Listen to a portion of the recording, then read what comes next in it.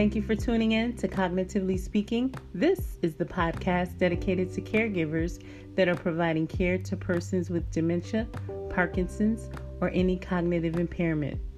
My name is Lily Williams. I am the founder of Aging in Place Care Alliance.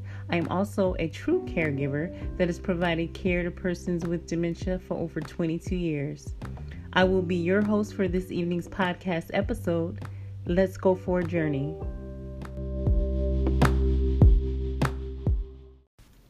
No matter the race, generational values, or the culture, caring is a job. Being a caregiver is a job, whether you're paid or unpaid. It's a job that takes sacrifice, that takes compassion, and it takes a commitment.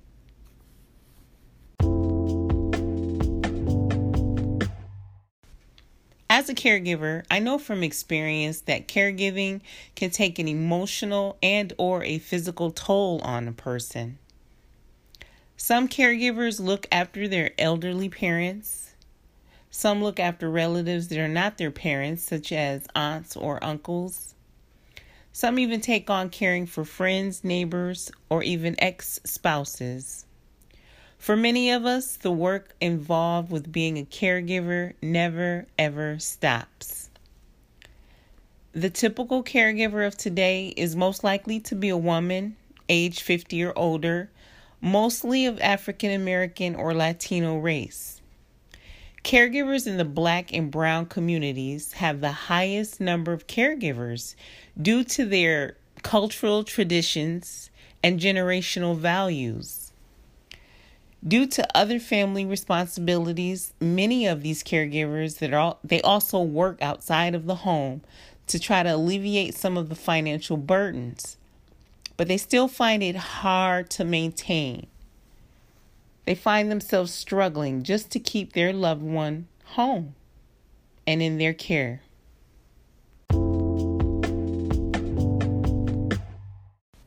Caregivers of the Caucasian race also have generational values when it comes to providing care to a loved one that is still living at home and in their care. However, they have significantly greater odds of choosing informally shared caregiving over being the sole caregiver, which means they will share the responsibility amongst family members, or they will pay to have another caregiver come into the home to provide care, or they will utilize community resources such as an adult daycare to alleviate some of the burden or the caregiving responsibilities, which is different from the Black and Brown or African American or Latino caregivers.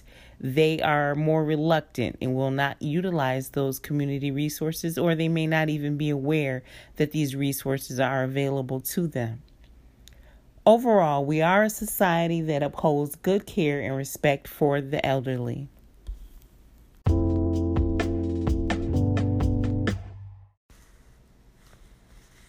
So in a recent caregiving situation that I was placed in, I had to care for a young lady that she's young, she's in her 80s. She was born and raised in Peru, and she's been here in the United States, she told me 30 years. She said she was married to her husband for 28 years, and that he left her for a younger woman, left her with 4 daughters to raise. And so she just got into discussing her life story. And she called me to her room. She needed some assistance with some things. And so we just got to chatting. And that's when she told me that. And she told me about being born in Peru. And she asked me what was my name. And I told her my name. And she says, "Oh my goodness, my nanny's name was Lily." And I'm like, okay, she has onset dementia. Maybe let's see where this is going. But she knew, she remembers all of her childhood and growing up in Peru. And her nanny. She says she'll never forget her nanny, Lily, because the lady pretty much raised her. She says her mom and dad owned a construction company in Peru. They were a very well-off family, and they were always traveling for work, and so the nanny provided the care. Now, this lady does not look like a lady that's in her 80s. She has beautiful hair, beautiful skin. Her accent is so beautiful. So she's telling me about her past when she was a young child and her nanny named Lily raising her. And she squares both of my cheeks. She grabbed my face before I could even get out of the way. And she just squares them, and she was like, I can't believe I have a Lily again. So we just got to discussing that, and she told me how the nanny raised her and how she had such a wonderful life in Peru, and she met a man and he was from the United States, and she came to the United States to be with him, and how after giving him 4 kids, how he left her for a younger woman, but he later struggled with dementia, and he became, he got the latest stage of dysphagia. He couldn't swallow, or he had a very hard time with swallowing. So in his later days, though, for whatever reason, the younger wife did not stick by his side to care for him.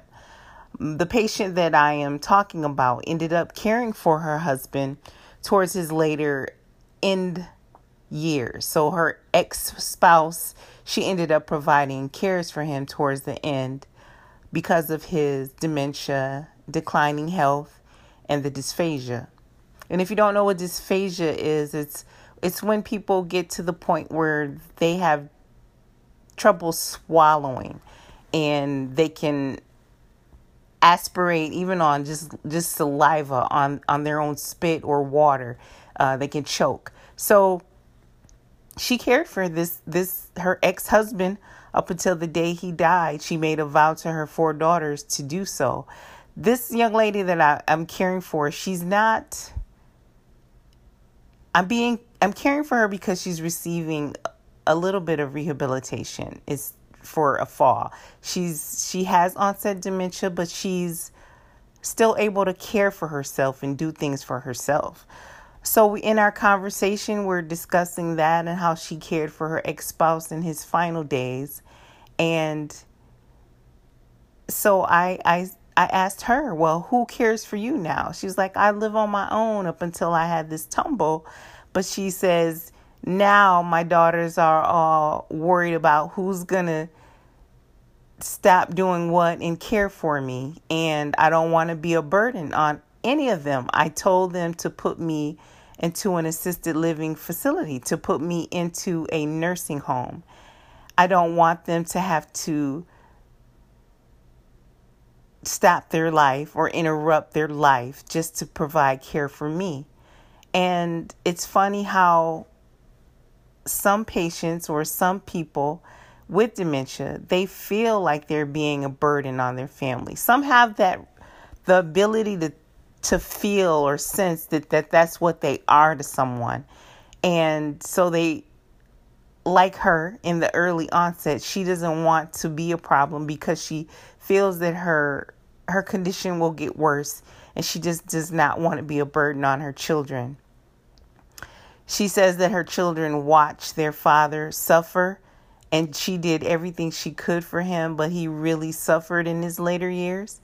And so she got into the talk of he was being punished for the things that he did to her. And then she goes on to tell me that she's an atheist and she didn't really believe in a God, but she felt that her ex-husband was being punished for the things that he did to her. So when she told me she was atheist, I kind of, my eyes bucked up, and I'm like, okay. I understand that part. But again, I'm a caregiver, and you can't worry about the things that you can't control. This woman is beautiful. She's been blessed. She had a beautiful life, childhood, and she still has a beautiful life to be in her 80s and still actively going strong. She just took a tumble and needed a little bit of therapy. But I just wanted to discuss that just because I think it's important for caregivers to know that the people that you're caring for, they do feel like at times that they are being a burden, and they get a little frustrated as well, and they don't want to be a burden. A lot of them will tell you, I'd rather live in an assisted living facility than to be a burden on someone. And as a family caregiver or caring for someone, a neighbor or ex-spouse, we need to consider that we don't want them to feel like they're being a burden to us. We want to make them feel comfortable. We want them to feel like it's just a natural thing. It's just part of what we're here to do. We're here to provide care for one another, and love one another. I think that's what we're all here to do. And somehow we get it a little bit confused, or we're so busy in the hustle and bustle of life that we just forget. But that's what we're here to do, is care for one another. That's been my 15 minutes. That's been my story. And I hope all of the caregivers that are listening, that are able to take something away from today's segment of being a caregiver, paid or unpaid. Caring is a job. It's our job. Have a great evening.